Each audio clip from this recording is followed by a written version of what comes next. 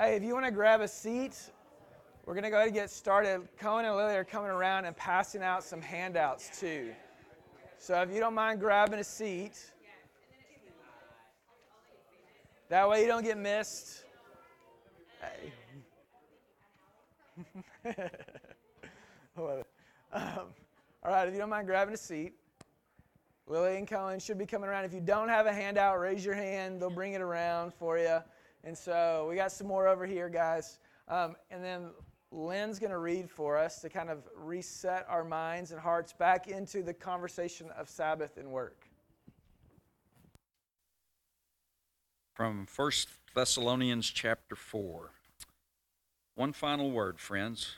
We ask you, urge you, is more like it, that you keep on doing what we told you to do to please God, not in a dogged religious plod, but in a living, spirited dance. You know the guidelines we laid out for you from the Master Jesus. God wants you to live a holy life.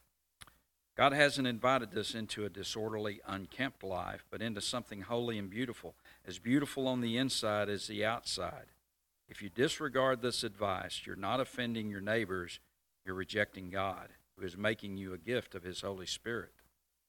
Regarding life together and getting along with each other, you don't need me to tell you what to do. You're God-taught in these matters. Just love one another. You're already good at it. Your friends all over are the evidence. Keep it up. Get better and better at it. Aspire to live quietly, resting from the labor that is not yours, attending to the work made for you. You've heard all this from us before, but a reminder never hurts. We want you living in a way that will command the respect of outsiders, able to live dependent on no one. Thanks, Lynn. All right. As Lynn read for us, as Paul said to the church of Thessalonica, the ones that, again, remember, he deemed as the example of Christian faith to the province of Macedonia and Asia, the ones who Paul thought had really kind of figured out what they're supposed to do and how to do it. He says to them, you know the guidelines we laid out to you from the Master Jesus. God wants you to live a holy life. God hasn't invited us into a disorderly, unkept life, but into something holy and beautiful. Beautiful on the inside as the outside.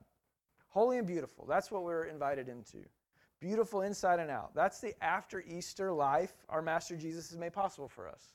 That's what we're after when we talk about being whole and holy, seeking a whole and holy life. A life alive with God, raised with Him that is whole, that is complete, beautiful in its form and in its forming, in its function.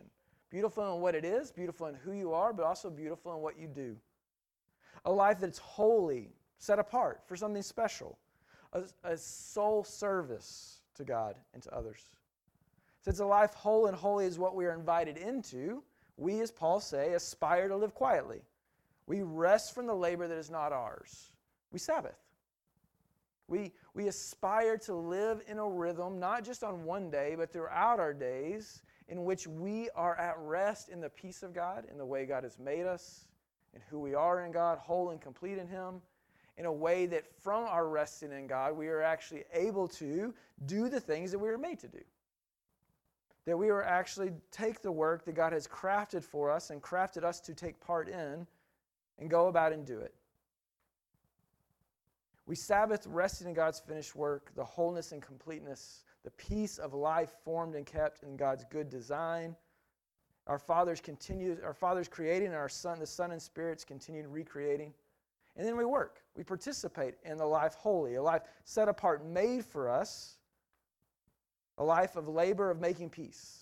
Our daily work of cultivating life good in the very good destiny of life in our Father's presence, amid the finishing work of the Son and the Spirit. That's where we want to be anyway, right? I mean, those are kind of ideal words. There's a lot of them.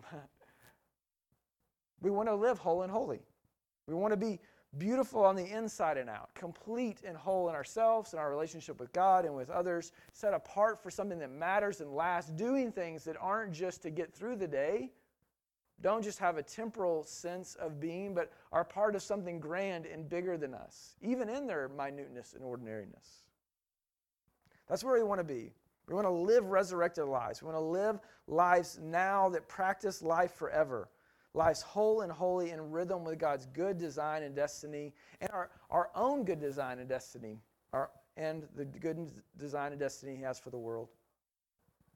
Listen, this pre-fall, before the fall rhythm, the created rhythm of resting and working, and the post-exile order, this post-life of slavery into life of freedom order.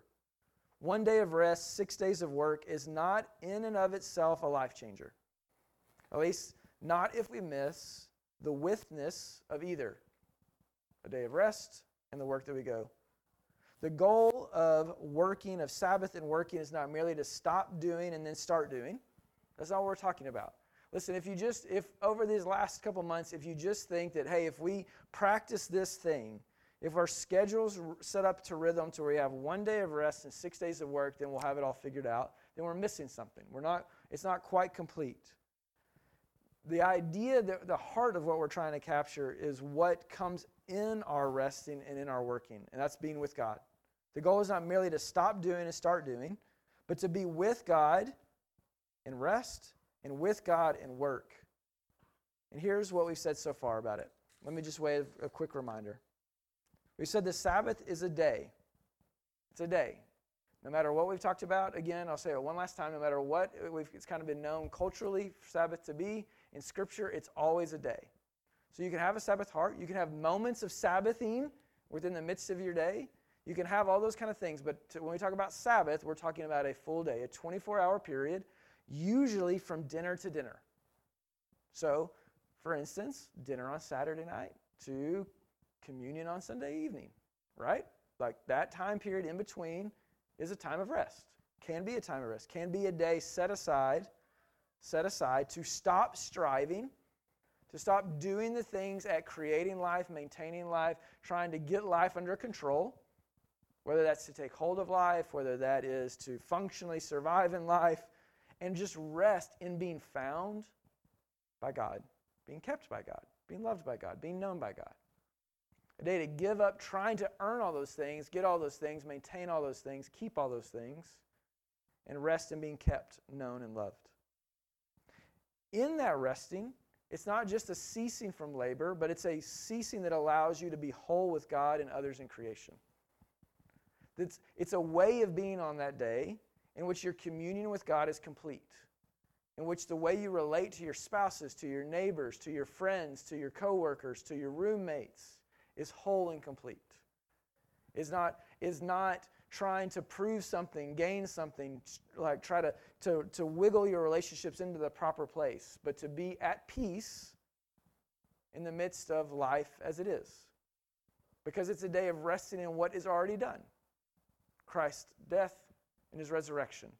The end of sin and the forever of life with Him, right? It's a way to practice eternity to a little bit of a degree, right?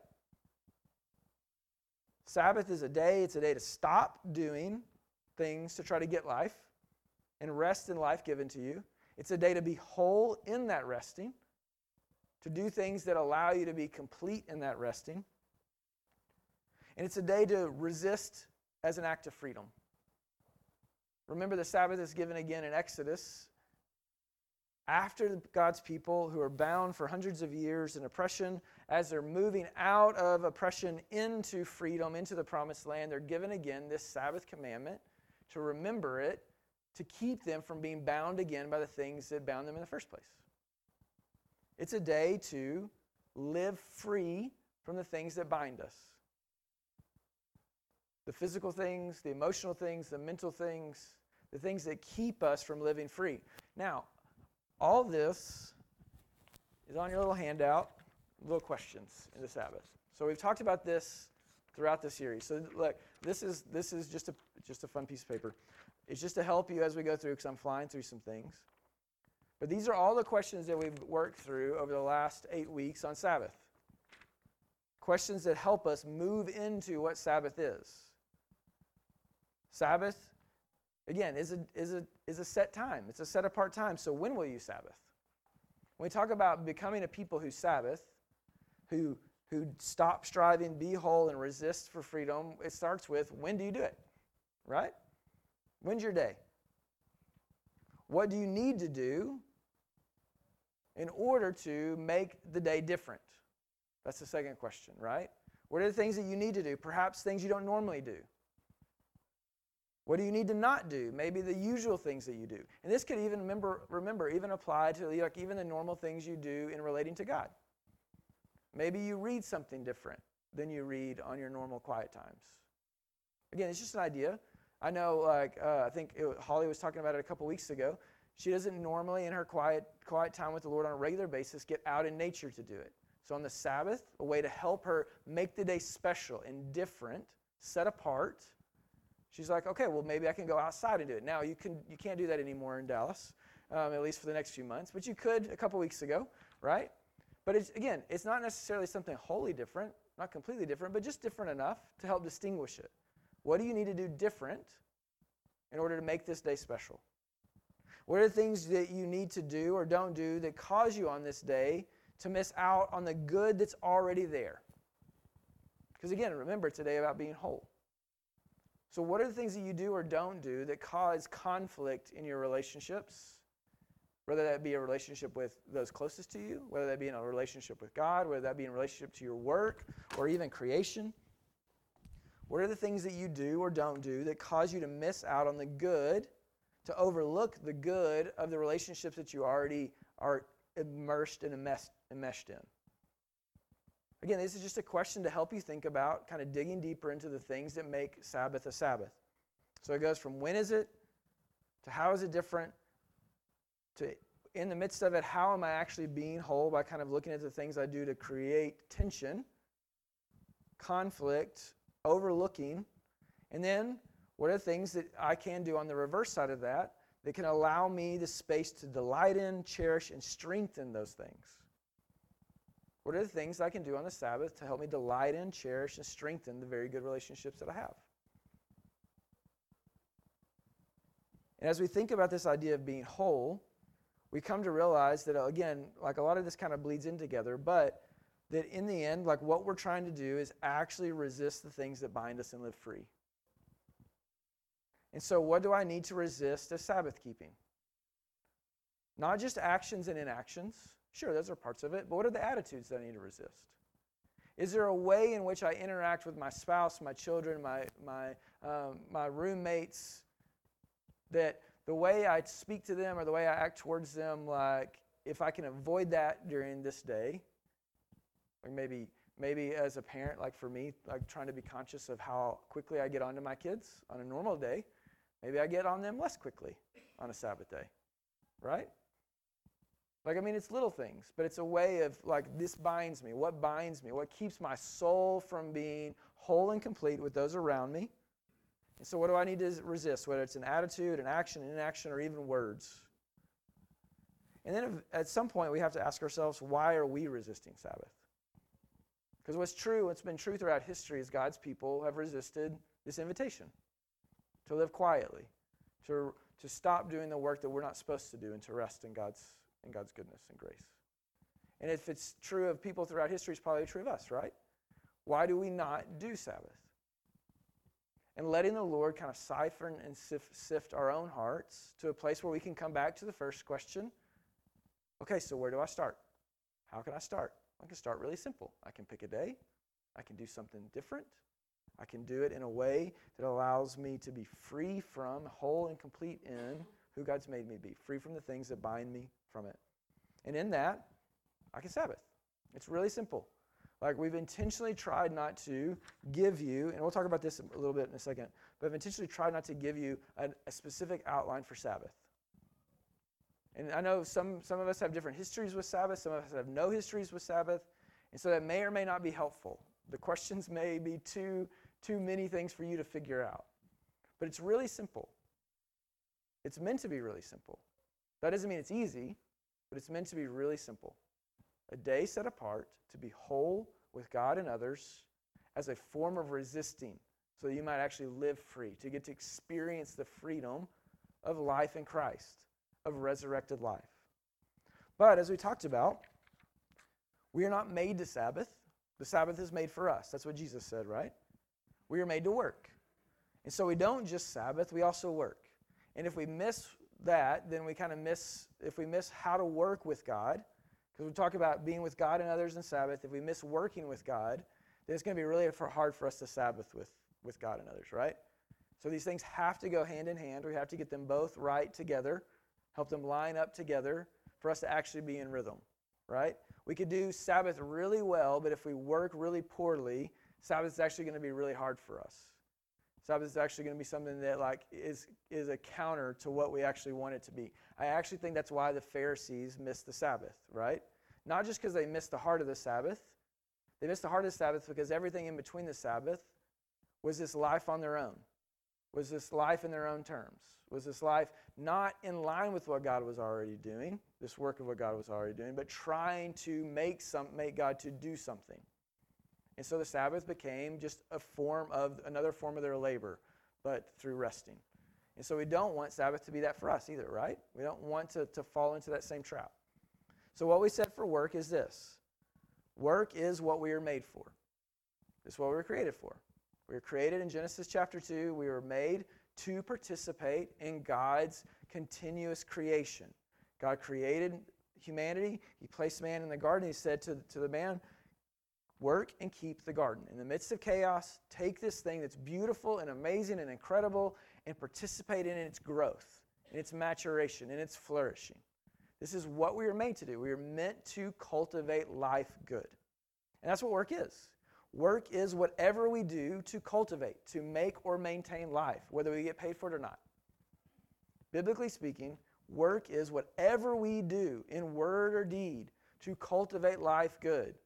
Whether that's something we get paid for, something that we don't get paid for.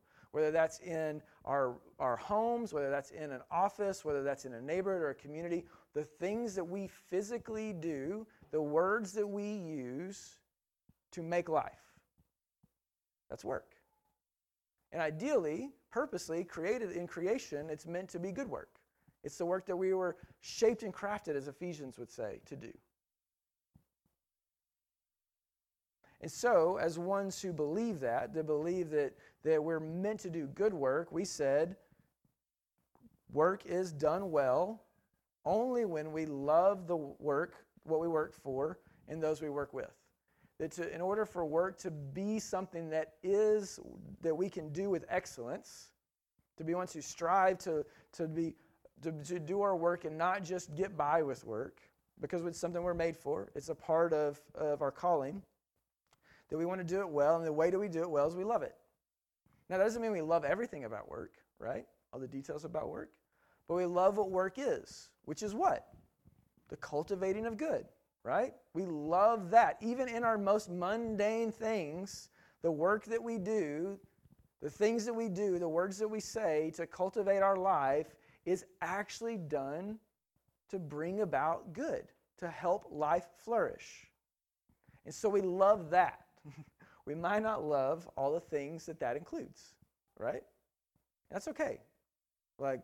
It's difficult. We know that in between Genesis 2 and Exodus 20, right, in the giving of rest and work and the commandment for rest and work, there's a lot that happens there, right? Like sin, the fall, like all kinds of stuff, right? Enslavement, everything. All those things happen in between those two. So we know that there's tension in our work. But we can still love work. In fact, we're made to love work. And loving work allows us to be in harmony with the thing that we're made for. But not just the thing that we're working for, but those that we're working with. We can never disconnect our love for work from the people that we work with. No matter what. Like, remember when we looked at Colossians 3 and how Paul there gives us all these kind of there's these places of work, and how they're all relational places. Whether that is employee and employer, or whether that's husband and wife, or that's parents and children, whatever it is, it's all in relationship. Nothing you do, even if all you do is work at a computer at home, is done alone, right? Because listen, again, work isn't just the thing you're paid for. Work is also the relationships you make, the community that you build, the life that you build for yourself outside of the thing you're paid for. So even if your work feels isolated and you don't work with anybody, which isn't true, right? Because there's no kind of paid labor that is just you by yourself. Everything you do is with others. So there has to be an affection for others for you to do it well. a growing affection for those that you labor with, whether that be your spouse, your roommate, your coworker, your boss, your employees, whatever it is. But what distinguishes what we said, doing work well, because there's lots of people who do work well, from like a Christian work, from work that's God-oriented and God-honoring at its base foundation, right? What makes it good is that good work is when we're at work with God. Good work is the product of being at work with God. Good work comes from offering our work to God. This is what Paul said in Romans 12, what we talked about last week. Offering our work to God, the things that we do with our hands, the things that we use with our words, but not just offering them to God, but then to welcoming God into all the little tasks that happen throughout the day. Welcoming God into the work that we're actually doing. Being aware and conscious of God with us throughout the day. Being aware and conscious of God in the people that we're working with, in the people that we're serving, in the people that we are around us. To being actually fully aware of God's presence and our existence, our working actually taking place, just like in Genesis 2, in the place that God has made for us. A place where God dwells with us. That we freely dwell with God and work with God. That, only in doing that are we able to do good work. Only in doing that are we able to be led into the work that God is already actively doing. Even in the very businessy things and normal, ordinary things of decisions and opportunities we have before us. This isn't just saying like we need God to lead us into the big decisions, but we need God to help us, to lead us, to want to counsel us, even in those small things, what seems small, of our everyday labors of cultivating good. That we actually believe that God is already working and showing us a way to do good work, because He's made us for it. Even when at the office we're not sure what to do or not to do. And that all of our kind of faith practices as a faith family have actually historically been designed and organized to help us do this, to be attentive to God wherever we're at, to be responsive to God to wherever we're at, to live a life that does good work. And so, again, on the front page there, like the questions that we ask on how do we enter into work, like part of it is just recognizing the work that we do. Because sometimes we differentiate work as this thing I get paid for and then the rest of life, right? And maybe we even go further and differentiate all kinds of other things too, right? We have life of faith, life with friends, life with all that, but we won't get into all that detail. Most of us, though, when we think about work culturally, think about the thing we get paid for. But biblically, work is more than that. Work is fundamentally more than that. And so in order for us to get into the right rhythm, we have to be able to answer the question, what do I actually do to cultivate, to make and maintain a good life? And just kind of walking through our own daily activities in words and deeds, and how do I do those in a way that honors God? Do I do them with love? Do I give myself wholly to the good of what I worked for and those with whom I work? Am I giving myself, as Paul would say in Colossians, single-heartedly with a pure heart? Out of the fear of the Lord, out of this awe and wonder of God's presence with me? Am I entering into it? And then asking ourselves, real practically, how will I be at work with God? How do I offer God my work? We talked a little bit about that last week in the pastoral note this week. A prayer that Jesus prayed for us as a way to help us enter into, offer our work to God, and then welcome God. How are we going to welcome God in our work? What are the practical things that we do to actually welcome God while we're in the midst of our labor that He's made us for? Now, the tension, I think, that we all feel in this after Easter life is directly related to our willingness and joyful submission to this divine rhythm, to a day of resting whole, complete and at peace in God's finished work with Him, and 6 days of holy, set apart for a purpose work with God, for His glory and ourselves and others. I think the tension that we feel is often caused by our desire to do it differently. Or maybe it comes from a way of, I see the idea of it, but I have no idea how to get from the starting point to the finish point. So either we want another way to do it. We don't like this, how simple the rhythm is of 1 day of rest, 6 days of work. We want something more complex, more outlined, more detailed. or we're just confused on how do we get from point A to point B. How do we move from this, taking this idea of something that we believe into actually living it out? And so what is true of our generation has been true of the generations before us. God's people, again, have always struggled to keep in this rhythm for various reasons. So feeling the tension of it is normal. Feeling the difficulty of it is normal. This has actually been the human experience since Genesis 3. So welcome to humanity. Like you're a part of it. Congratulations. The historical and current struggle with this beat, this rhythm of 1 day rest, 6 days work, 1 day of whole rest, resting whole and complete in God, 6 days of holy work. So it's not just rest and work. Remember, there's a difference. It's whole rest, holy work. Whole rest, holy work. If you're just taking a weekend to rest, that's not necessarily a whole rest. It's not something done for wholeness, right? If you're just trying to work 6 days to live and then take a minute off, you're not in the rhythm. Again, look at all the studies around. This is why our culture right now is struggling. Do we have a 5-day work week, a 4-day work week, a 3-day work week? How many vacations do we need? What do you need to do on vacation in order to actually recharge? Because people are going on vacation and aren't coming back actually recharge. All these kind of things that everybody in our culture talks about is actually fundamentally what God is trying to show us in His Scriptures and inviting us into. What Paul read to the Thessalonians, like this invitation that God gives us into a life holy and beautiful. Whole and holy can be found in a day of whole rest, this rhythm of a whole rest and holy work. But because we struggle with it, and that's normal, that's why we actually need one another to help us to grow into the people we desire to be. I think part of the beauty of the command given to us in Exodus is the assumption that we're going to need each other to actually live this out. We're going to need each other to actually grow into this. To be the people we desire to be people who live whole and holy in God's design and destiny and His rhythm with Him. We need one another. And that's what the backside questions are. How do we get into this together? So really quickly, what I want to do is I want to just kind of give us a couple more questions to think about of our life, of how we do this together, to help us as a faith family begin, again, because what we're talking about, even though we're concluding our conversation on Sabbath and work today, this series today, this isn't a concluding talk on it. This is going to be a regular part of our rhythm and conversations. So this is how we keep the conversation going together.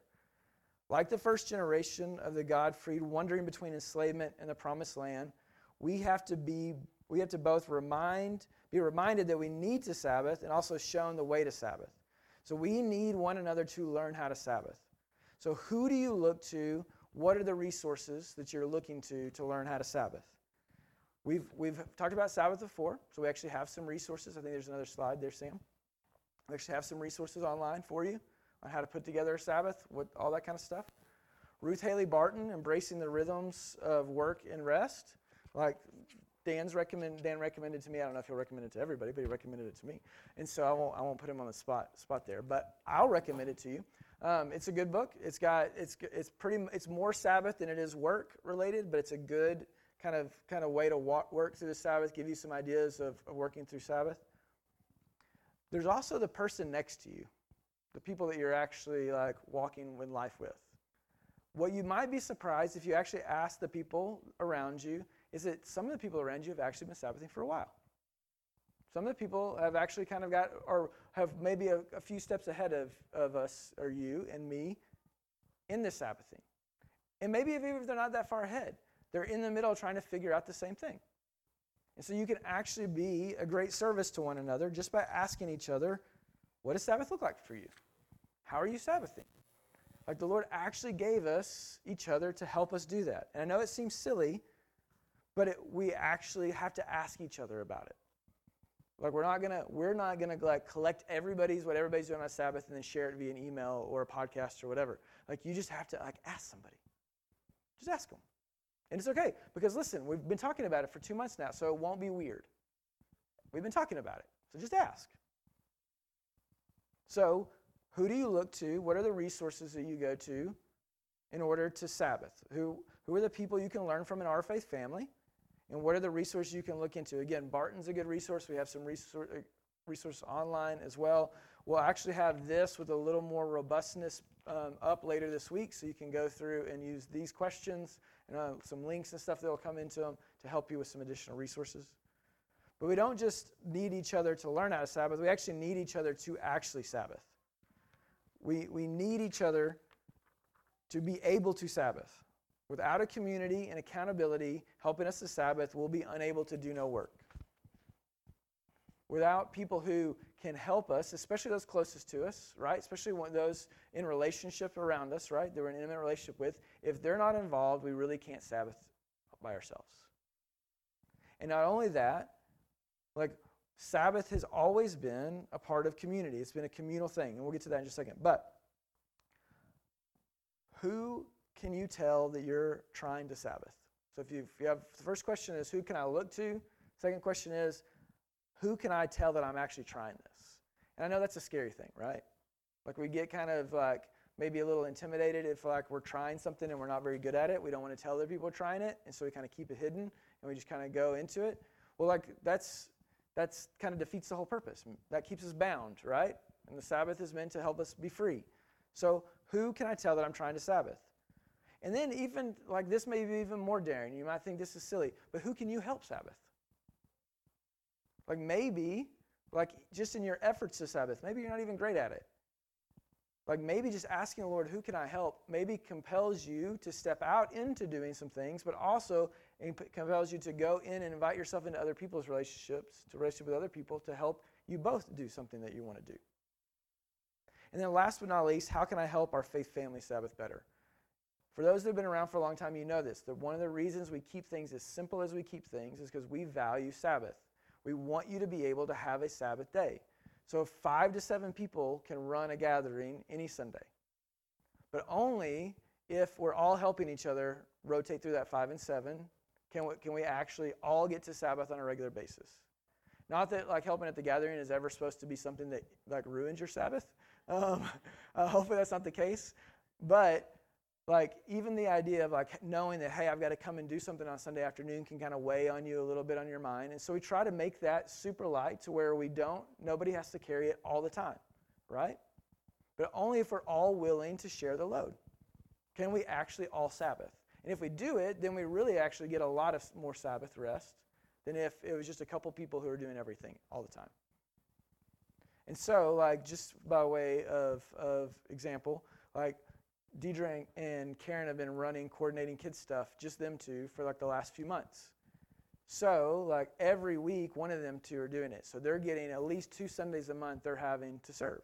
So if you think, hey, maybe I'd be willing to jump in and help with them, that would be a great way to help just coordinate the kids. I'm giving a little more opportunity for them to just come and to show up into Sabbath, right?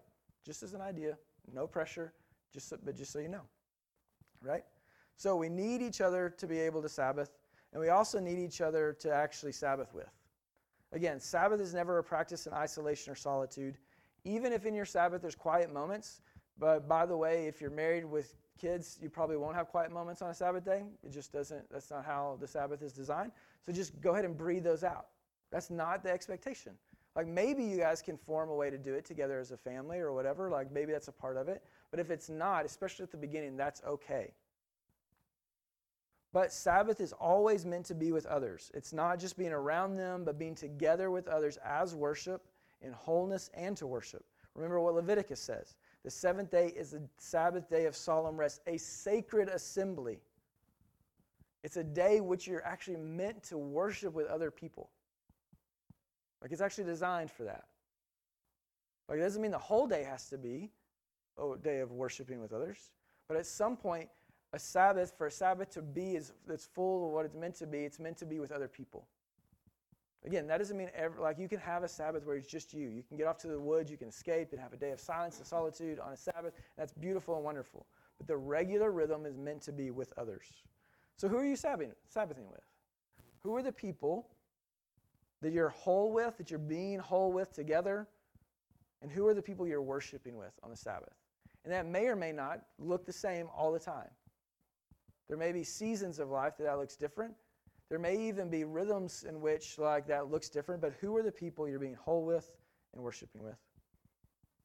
And then on the work side of things, we don't need each other just to Sabbath, but we also need each other to work. We need one another to learn what work we're made for. Again, you remember what Paul said in Romans, right? That for as one body we have many members, and the members do not all have the same function. So we there are many are one body in Christ, and individually members one of another. That we are actually designed to help each other be whole and full and mature into the fullness of who we are meant to be. That we have different gifts according to the grace given to us that we are meant to use, and we're meant to use for one another. So when we think about work, who do we look to? Who can help us discover and discern the work that we're made for? We have this thing called the Giftedness Workshop that was put together by Ben Larzabal, and many of you have gone through it, but it's just one way in which you can invite others, an organized way in which you can invite others to help you figure out what you're meant to be, to do, to work for. And that doesn't just mean vocation. Sometimes, again, what we get paid for and what God's calling us into, in cultivating a life good, aren't always exactly the same. They have an overlap generally to some degree, but they're not always exactly the same. And so there's a way of inviting others into helping you figure out what God's calling you into. And that may not be everybody's stage, but that's a lot of stages of the men and women in our faith family, right? Is that we're looking for what God's made us for. And we need others to help us do that. And again, on the reverse side of that, who can you help discover and discern their work? In community, as individually members of one another, we're meant to help each other mature into who God's made us to be. So, who can you help do that? It's not just a person's responsibility. It's our responsibility as a family to help one another discover these things. So we need one another in work to learn what we're made for, but we also need to learn how to work well and do good. We need one another to work well and to do good. Again, similar to Sabbath keeping, to work well, to be diligent with the submission of love, in submission with love, and to do good work in submission to God's good design and destiny. We need others to help us along the way, to show us how they work, encouraging us to hold fast to the work we're made for. This is what Thomas Merton encouraged us encouraged people to ask him. He said, ask me what I'm living for in detail. Ask me what I think is keeping me from living fully for the thing I want to live for. Didn't say just ask me about what my likes and dislikes are. Don't ask me about what I'm going to do today, this afternoon. Ask me what I'm living for and what's keeping me from living for that thing fully. So if we know what we're called to, and we know what we're trying to give ourselves to, ask me about that, and then help me to do that well. What's keeping me from doing it? So who is asking you what you're living for? Who's asking you what you're living for, and who are you asking what they're living for? Again, we can also learn from others outside of our faith family.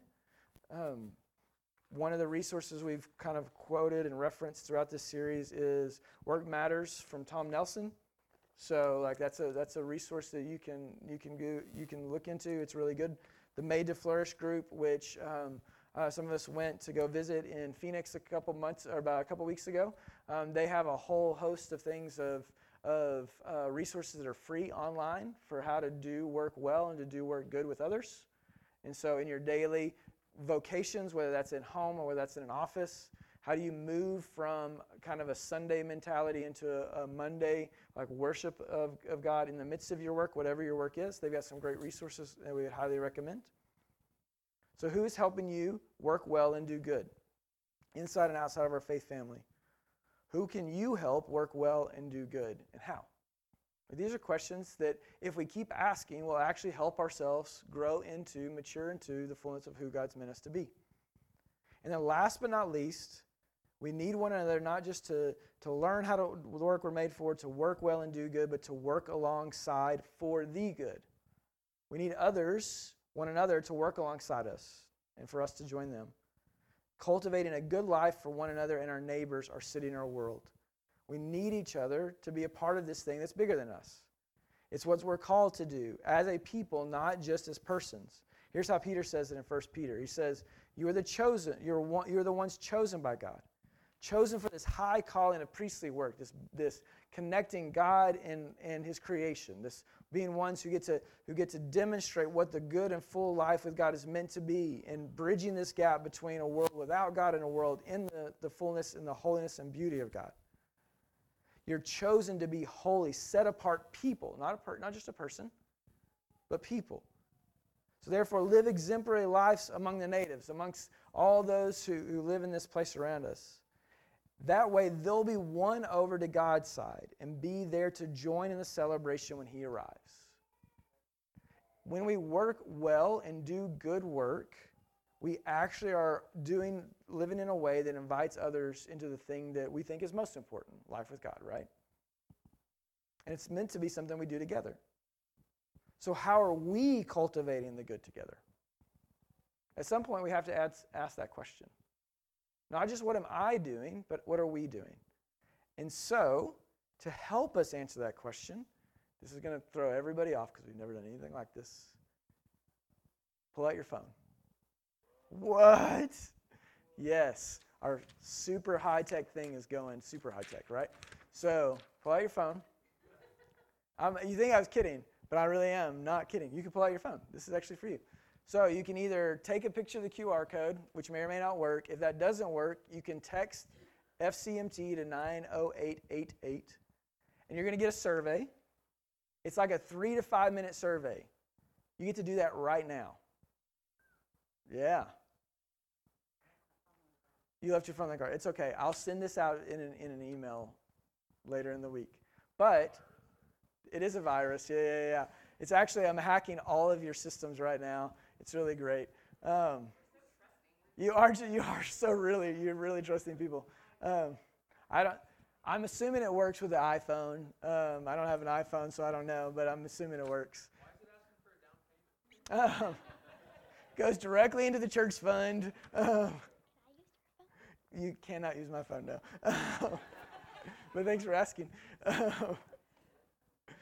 So listen, these are really quick questions. They should be really fast. I'm going to give you 3 or 4 minutes to answer these questions. It shouldn't take more than 6 minutes tops. And so if you don't mind just answering them, and then we'll come back for just a brief second before we end our time together in worship, okay? If you have any questions, let me know.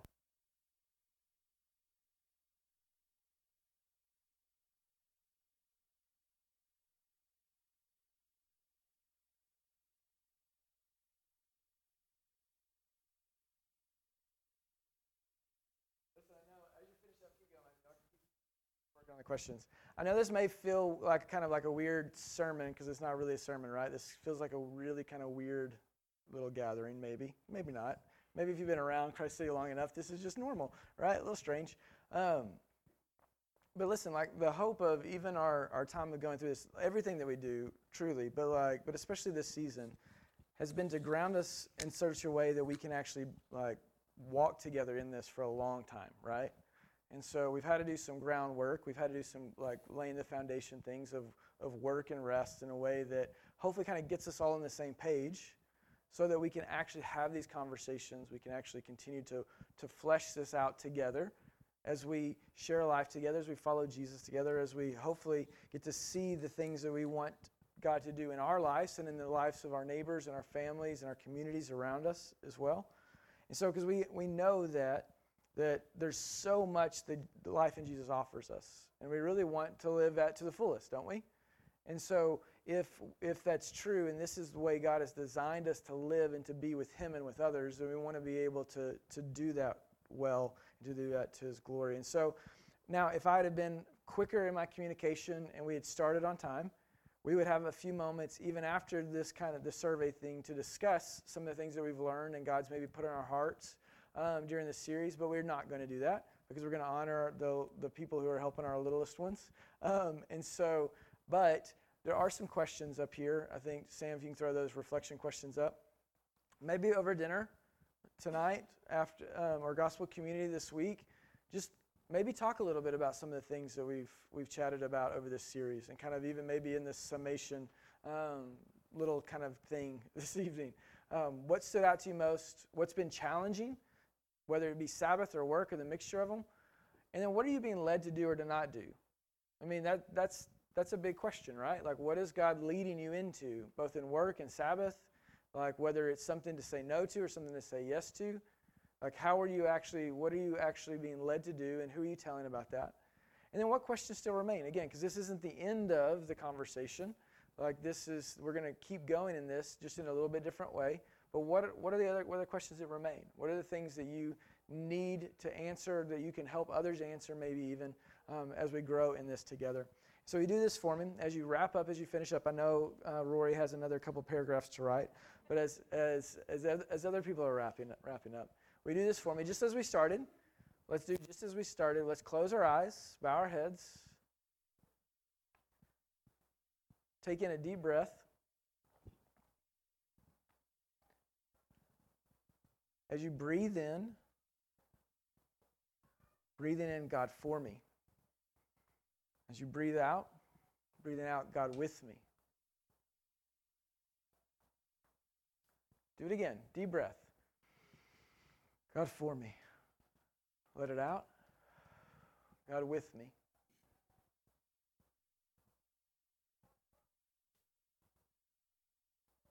Breathe in one more time. Hold it for a few seconds. God for me. And let out God with me.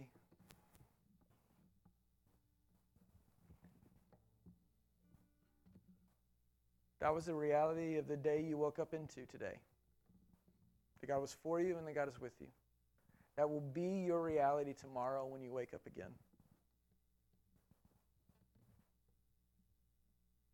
Father, we thank you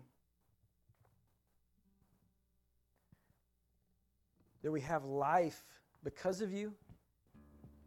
We have life in you.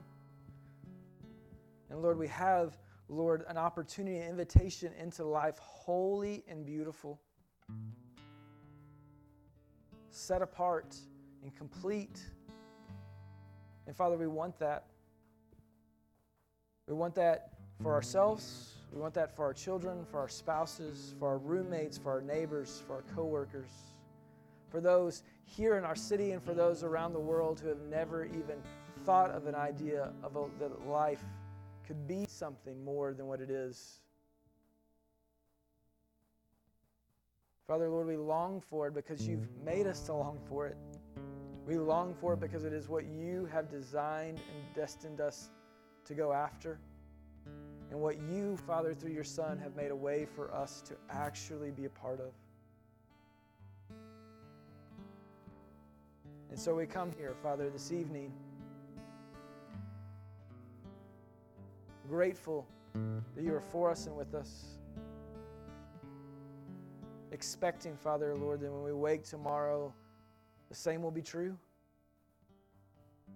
And so let us, Father, in these closing moments, declare in song our gratitude, our expectation, and may we go from here, Father, Lord, as ones competent because you're with us. You formed us. Courageous because you're with us and you've overcome. I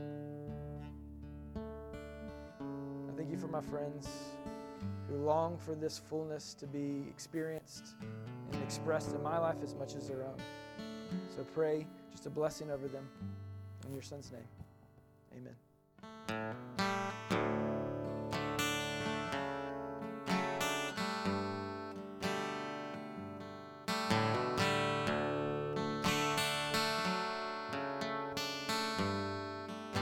Welcome to stand as we close together in song.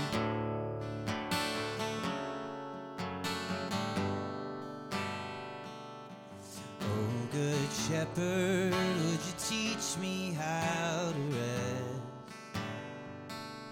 I'm rushing